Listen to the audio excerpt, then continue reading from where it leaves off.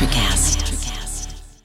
Another day is here, and you're ready for it. What to wear? Check. Breakfast, lunch, and dinner? Check. Planning for what's next and how to save for it?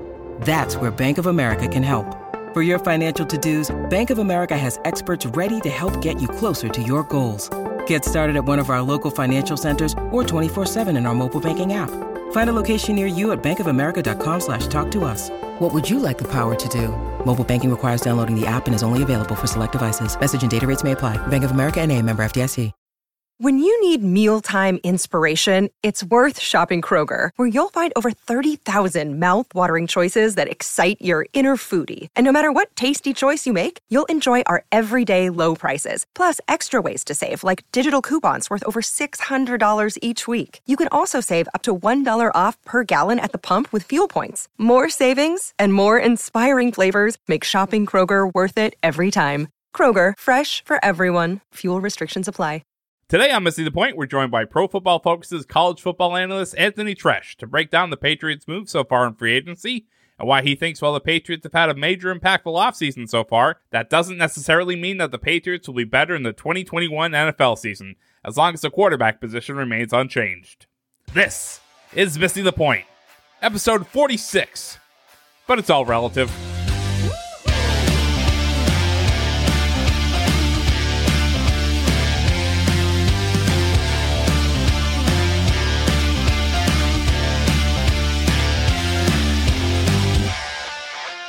Welcome into Missing the Point, and we are here today for an interview with Pro Football Focus senior college analyst Anthony Treash, a 2019 graduate of one of my favorite named colleges in the country, Indiana University, Purdue University, Indianapolis, IUPUI, if you will, with a degree in sports management. Anthony's been with PFF in some capacity since 2018, first as a football analyst before being hired full-time in June 2019 as a graphics coordinator, and then in his present role as senior college analyst in December of 2019. Treash has also worked for the Indiana Pacers, the Indianapolis Colts, and the Cincinnati Reds in a number of different capacities, most notably as a game day stats intern for the Colts. You can find him on Twitter at PFFAnthony.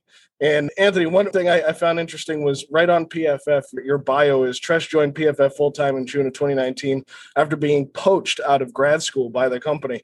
He primarily works as a college football analyst, but still dabbles in the NFL, which that last line is great for us. But what were you studying that they were able to so easily poach you out? Yeah, it was data science with a specialization in sports analytics. I got I think through a third of my degree. So I could go back whenever I want and finish up the rest of 2/3. But then I had a decision to make whether I keep going or work with PFF, because there's no way I could have done both, because that degree is an absolute brutal one to pursue. So then I made the easier decision to come here to Cincinnati and work for PFF. And I'm glad I did it, because I couldn't ask for a better opportunity. Are you from that area? Close to it, southeastern Indiana. Oh, cool. Okay.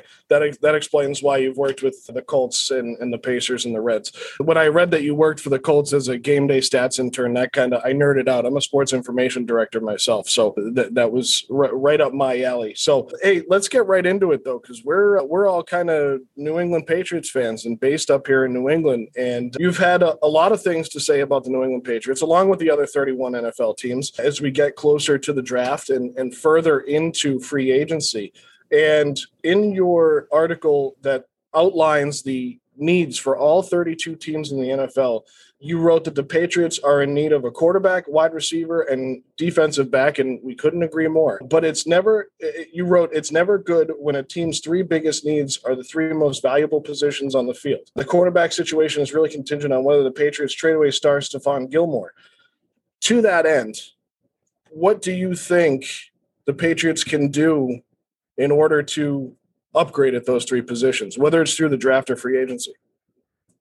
Yeah, I mean, had you asked me, about a month ago, I would have said it would probably be in their best interest to go ahead and liquidate whatever assets they have and kind of sit out this free agency period, go into it and enter it pretty quietly and prepare to just kind of rebuild this season and prepare for the 2022 NFL draft, because there is a very good quarterback in that class, and Spencer Rattler of Oklahoma, that I think is going to be an incredible NFL quarterback that he is worth kind of throwing in the towel for. But they obviously did not do that with their big spending in free agency. So now they're kind of in a rough spot, because I think there's going to be a lot of teams in this upcoming draft, calling up Miami, who sits with the number 3 overall pick and possibly even land at number 4, because the way they restructured Matt Ryan's contract makes us lead to believe that they're not going to be taking a quarterback in the first round of the 2021 NFL draft. So I think they're going to be among those teams. The several of them, I would expect probably 6 or 7 trying to trade up to one of those spots to secure Justin Fields. And I really do think with what they've already done that they should go all in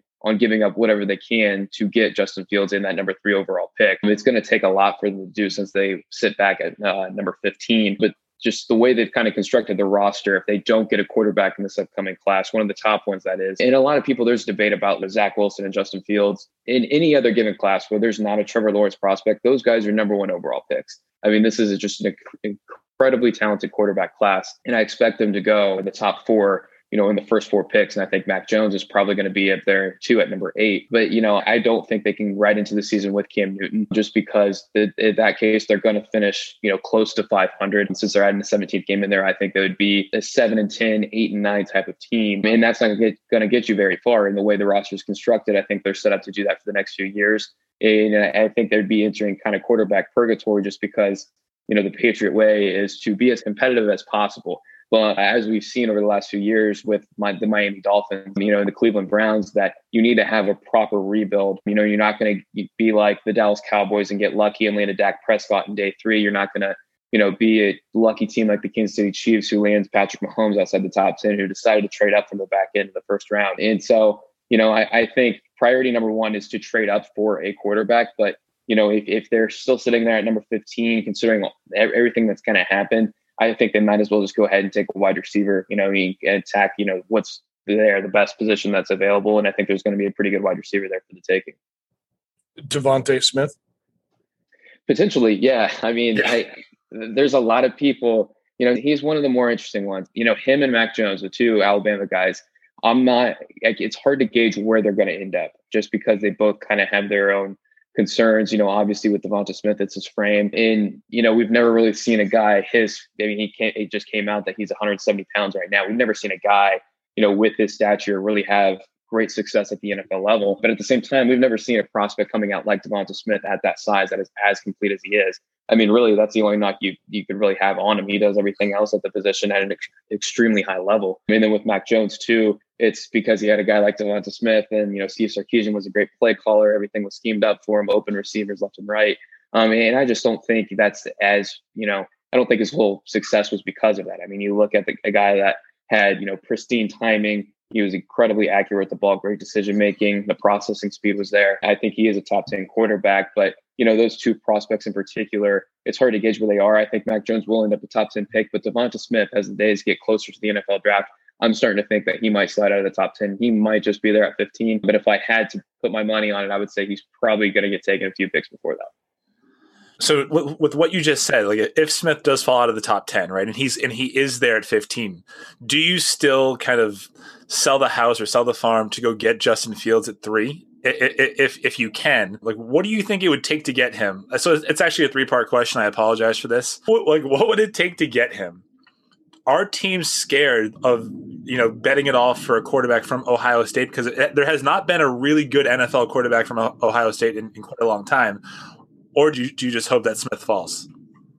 Yeah, I mean, I think you definitely give up whatever you can. And I think there's going to be a pretty big bidding war for those picks. So I think it's going to take, multiple first rounders to get the job done for sure, especially for New England sitting back there at 15. And, it seemed like Miami, I think they would be willing to sit back at 15 just because they are in an incredible position. I mean, this is an exact reason why you need to kind of, quote unquote tank and really kind of give up everything just to get all these assets, because that's exactly what they did. And they're sitting in an incredibly good spot right now. I mean, they have a couple of first rounders. I mean, shout out to Bill O'Brien there. He should have a job in their front office for the job he did for that team. I think they need to do whatever they can to get a guy like Justin Fields. And even though you compare him to past like Ohio State quarterbacks, and like him and Dwayne Haskins are just so drastically different. And you could see it in the PFF grades. And, graded, Justin Fields, he's had more open throws created than any other quarterback in his class, even more than Mac Jones.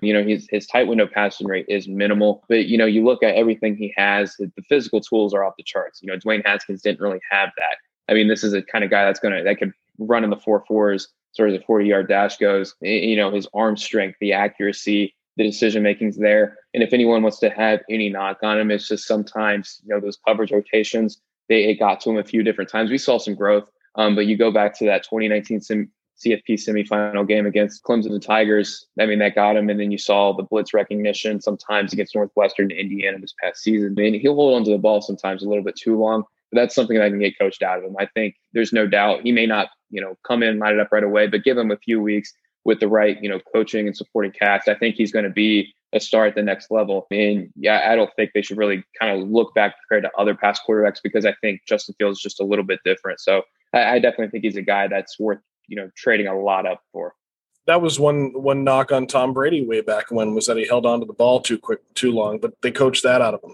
So when you mentioned, and to harp on this subject for another second, trading with Miami might be something that they're open to. One, you say they could be comfortable sitting at 15, but Brian Flores and Bill Belichick having a good relationship between them. Belichick it's been floated out there that Belichick is willing to trade N'Keal Harry. He's willing to trade Stephon Gilmore. Stephon Gilmore could be a tough one because there's rumors that he could hold out if he doesn't get a new contract going into the final year of his contract. So it could have to be a sign and trade thing along with the number 15. Looking at Cam Newton's contract, even though they paid him $1 million last year, he's really not geared up to be the starter at $6 million. And I agree with you that they have to be aggressive and go get something. Would Gilmore, Harry, and 2 first-round picks be enough to get 3 from Miami for Justin Fields? I don't think so. I mean, looking at, what Miami wants, I would think that it's just solely draft capital, just because their team's pretty complete right now. I think their biggest weakness right now is their offensive line. I mean, it's an incredibly bad spot, but that's not something really New England can offer unless they're, willing to part ways with Michael Onwenu. But also at the same time, I don't think from their perspective, they think it's an issue, but it really is an issue. I mean, they just got rid of Ted Karras, and now they have Matt Skura there, who's not a very good center. And you look at their tackle situation, it's just really not all that great all around. But I'm not so sure they actually recognize that. And, you look at their secondary too. I mean, they're sitting pretty good there with Xavier Howard and Byron Jones. I mean, we're talking about one of the best outside cornerback duos in the entire NFL. And I'm really excited to see if they can kind of reclaim that standout play from Justin Coleman in the slot that we saw back in 2017 and 2018 with Seattle after those rough years in Detroit under Matt Patricia. So I think it would be more of, I think Onwenu possibly would be in that kind of package, but I think it would be more about the draft capital. And I think Miami would be willing to kind of, try and flip that draft capital for other players down the road that ever, might pop up. Well, we know that Bill Belichick is known for avoiding first-round picks like the plague. But to something else that you wrote, just switching gears here a little bit, the overspending of the Patriots, which this is record spending. And one guy that came in here on the day one of tampering was Nelson Aguilar. And this is obviously a very big need for the New England Patriots. We were hoping they would go out and get a guy like Juju Smith-Schuster or Corey Davis, who both are now going to be paid less by New York and Pittsburgh, respectively, than the Patriots are going to pay Aguilar. Of course, his cap hit is lower, but his salary is still pretty high. You wrote that Aguilar is being paid under the assumption that he'll replicate his 2020 production and then some. 48 receptions, 896 yards, and a career high tying 8 touchdowns. One thing you wrote here was something that Mike and I were pretty concerned about, was his drop rate. He was targeted 86 times and only caught 48 balls. I mean, it's a 50% conversion rate on catches. What, Aguilar included, who were the guys that were overrated for you that the Patriots brought in? Yeah, I mean, I want to say probably like everybody. I think the one that might live up to the hype is Hunter Henry, but then you're really kind of banking on him reclaiming the play that we saw from him as a rookie and in his second year in the NFL back in 2016 and 2017. I mean, he was exceptional those 2 years. Ranked second behind, or third actually, behind Rob Gronkowski and Travis Kelce in receiving grade those 2 years. But then the injuries started to bite, and ever since those kind of became an issue when he's on the field, he just really has not been the same player. He's kind of been a fringe top 10 receiver at best, and now he's getting paid, tied with Jonnu Smith, who they just signed, third highest on an average basis here. So if he can reclaim that play, which is a strong possibility, I'm a big fan of Hunter Henry, then that contract makes sense. But that is still a big risk there. I just can't see any of the other guys they paid. Like you said with Nelson Aguilar, they're kind of paying him this under the assumption that he can, reclaim the play that he had this past season as far as, the boom or bust nature. He created a lot of big plays, but it was just really inconsistent. And even then, he's still being overpaid. I mean, you look at his 5 years prior to last season in Las Vegas, he was the second lowest graded receiver in the entire NFL. And you compare his contract to a guy like Corey Davis, even though Corey Davis is getting a lot more guaranteed money. I mean, they obviously weren't afraid to hand out guaranteed money. It just kind of makes me question, why did they not just give that to Corey Davis?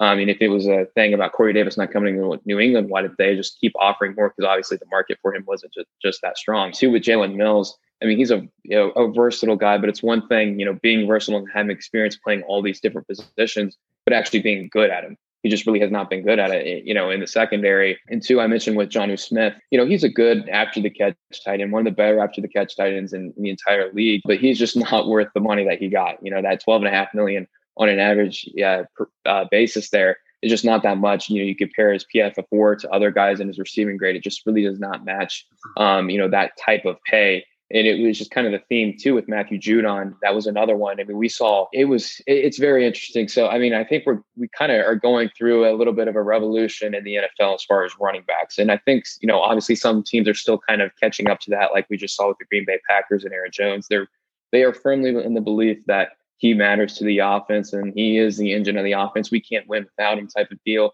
But you have a lot of teams that are starting to catch up thinking, we don't have to pay up this kind of money for a running back. And I think we're going to get there with edge defenders as far as sack production kind of goes. And a lot of teams just look at that sack total and they just like, oh, wow, look at all those sacks and those hits. I mean, that's what they're going to bring. It's going to automatically translate from this scheme to our scheme. But that's really not the case. And, the Patriots with Matthew Judon, the Tennessee Titans with Bud Dupree, Trey Hendrickson going to Cincinnati. I mean, I think these are the type of examples where we're going to look at it and say, this is really not, he didn't live up to the hype. This was kind of a bust signing, a waste of money, because you look at all the production he had were pretty much, you can thank, Wink Martindale, all those blitzes that they dialed up there. A lot of those were unblocked cleanup pressures and sacks and hits that he racked up. He just really did not win on a consistent basis one-on-ones. And that's what he's going to have to do in New England, because New England's, blitz and stunt rate is drastically declined over the years. We'll see if they actually end up picking that back up. But I don't think it's going to change anything up to the speed that, Baltimore did. And I think with Bud Dupree too, I mean, that's what's going to happen with, going from Pittsburgh down to Tennessee. And then with Trey Hendrickson, he's an interesting case because I've just never seen somebody just walk into so many sacks in my life. I mean, he had 11 cleanup or unblocked sacks this past season. And a lot of times he was just engaged and the quarterback was just right there to him. And all he had to do was just fall over on him. I mean, it was just incredible that they just kind of fell in his lap and they paid him 4 years over $60 million for it. So I don't, I wouldn't just completely blame New England. It's still an issue across the league, but that was just another signing of the many that I was not a fan of. I'm with you there on the Judon. We were saying last week, I said, this reminds me way too much of Adelius Thomas, and that was a bust. And I think Bill has for what you mentioned, people have their perceptions of running backs. He loves those outside pass rushers that can come in, but it never works. It's very rarely worked here. But one thing that you wrote, and I love it because I'm always the antagonist. I'm a Patriot fan, but I kind of like, shitting on them a little bit. You said it was several head scratching things done by Patriots free agency. Was it head scratching because it was dumb? Do you think they overpaid, or because it was so un-Patriot like to spend the way that they did? Yeah, I would say it's both. And, I think my big takeaway from it is that I think, so there were some people saying this was a plan all along. They didn't spend big last year because they were waiting for this year type of thing. But I honestly think it was because Bill Belichick saw what his team was this past season. And then he looked at what Tom Brady did.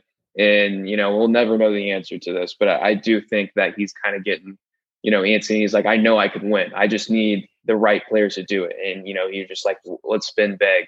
And, I thought, an interesting quote from Robert Kraft, I think it was today that dropped, saying, typically in free agency, you have 10 to 12 teams interested in some of these guys, but there were only 2 to 3. And then you look at the contracts they handed out, and it's just that kind of adds fuel to the fire there. It's just kind of, it makes it even more head scratching. So, I wasn't expecting him to come out and kind of spin this big. I expected him to try and field a winning roster for next season, as much as it's not going to happen with the quarterback situation. So, I mean, it's just, they're kind of in a rough spot here. And I think it's going to end badly over the next few years. I mean, we looked at what the Raiders, this offseason, they had a bunch of big cuts and departed with a bunch of guys who they paid big money to a few years ago.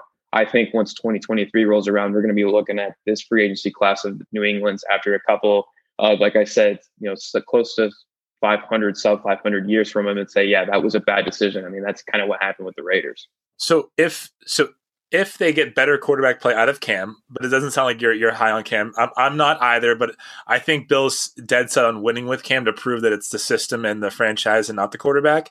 But let's say that they go out and they either draft a really good quarterback or they figure out a trade and they get a really good quarterback in here. Do you still feel like in 2023 we'll still be looking back at this free agent class signing and say that it was bad?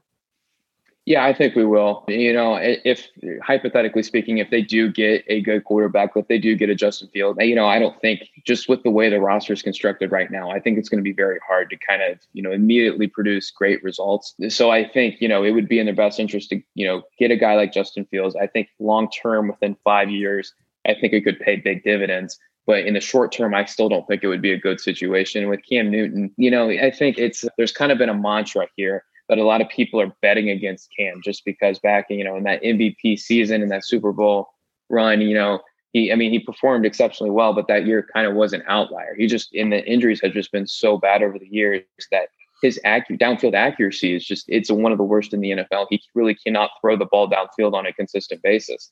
I mean, you had guys like Phillip Rivers and Drew Brees who have rubber bands for an arm, completing more passes downfield than Cam Newton could. He does add value with his legs, but not to the extent that he did. And even then, you need to have a potent passing attack, not a good rushing attack.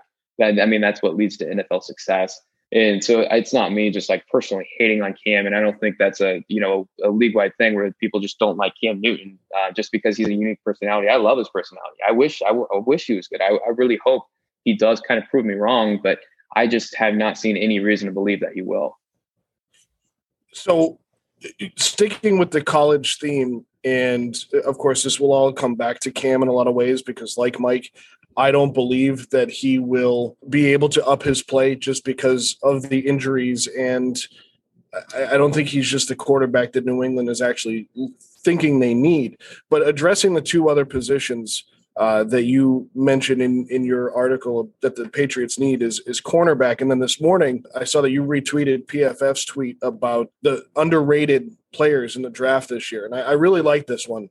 Yours was cornerback out of Washington, Elijah Molden, who's 5'10", 190. He's projected as a third-round projection. Pretty good numbers, especially in 2019. 2020, he only played in 4 games, but in 2019, he played in 13 games, had 4 interceptions, really jumped onto the scene for the Huskies.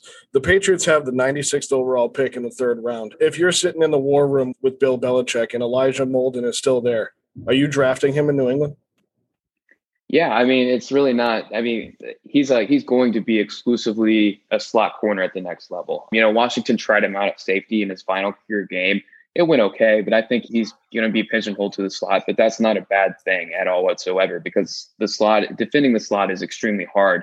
And slot corners are the most undervalued players in the entire game. And we were seeing that this offseason too with some of the contracts in and out, like with Troy Hill going to Cleveland on a very cheap deal, Mike Hilton to Cincinnati, Desmond King to Houston. They're getting incredibly underpaid, but yet they're generating the same amount of value as, typical outside corners, with the exception of Jair Alexander's, the Jalen Ramseys of the world, those elite guys. They're still generating a lot of value. And I think Elijah Molden has an incredibly high floor. I think he's going to come into the league right away and be one of the best slot corners because he has what it takes to be in the slot.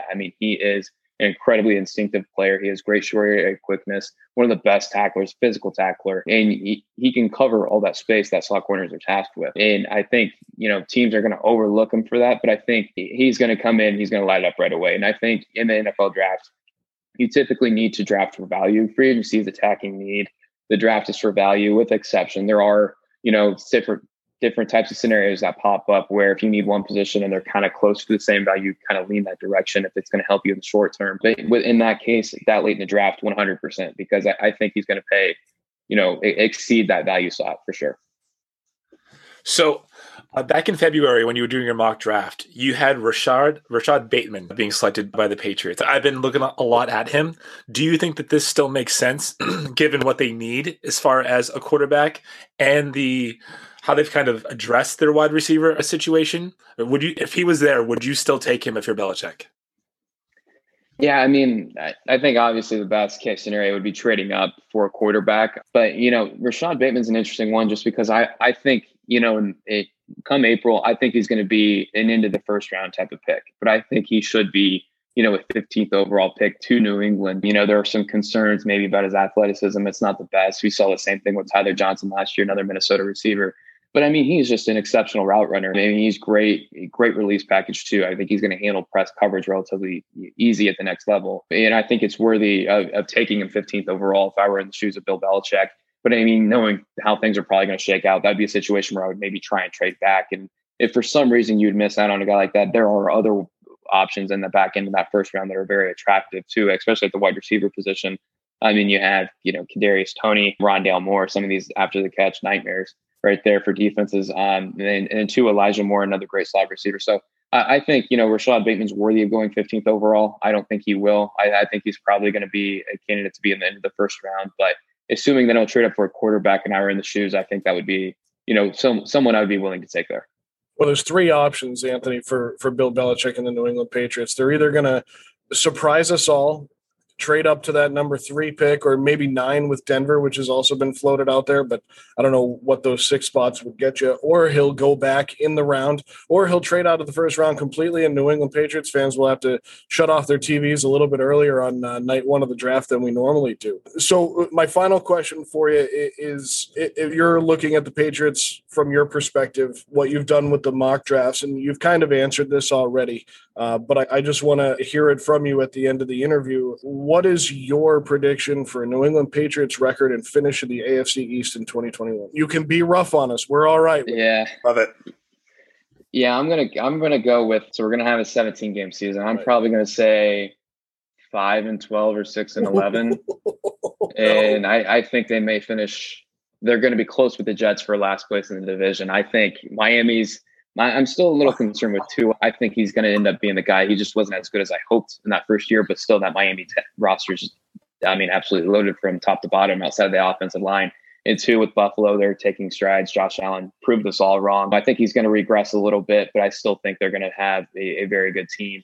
And with New York, I think it's pretty, they hit a home run in free agency. Them in Cleveland just absolutely lit it up. They made improvements all over the place. They still have room to improve, especially at cornerback. I think depending on what the Jets have at cornerback, and assuming Zach Wilson is the starter, they take him second overall, and he starts right at the get-go, I think they have a chance to kind of beat out New England. And I think there is a real-world possibility that they finish fourth.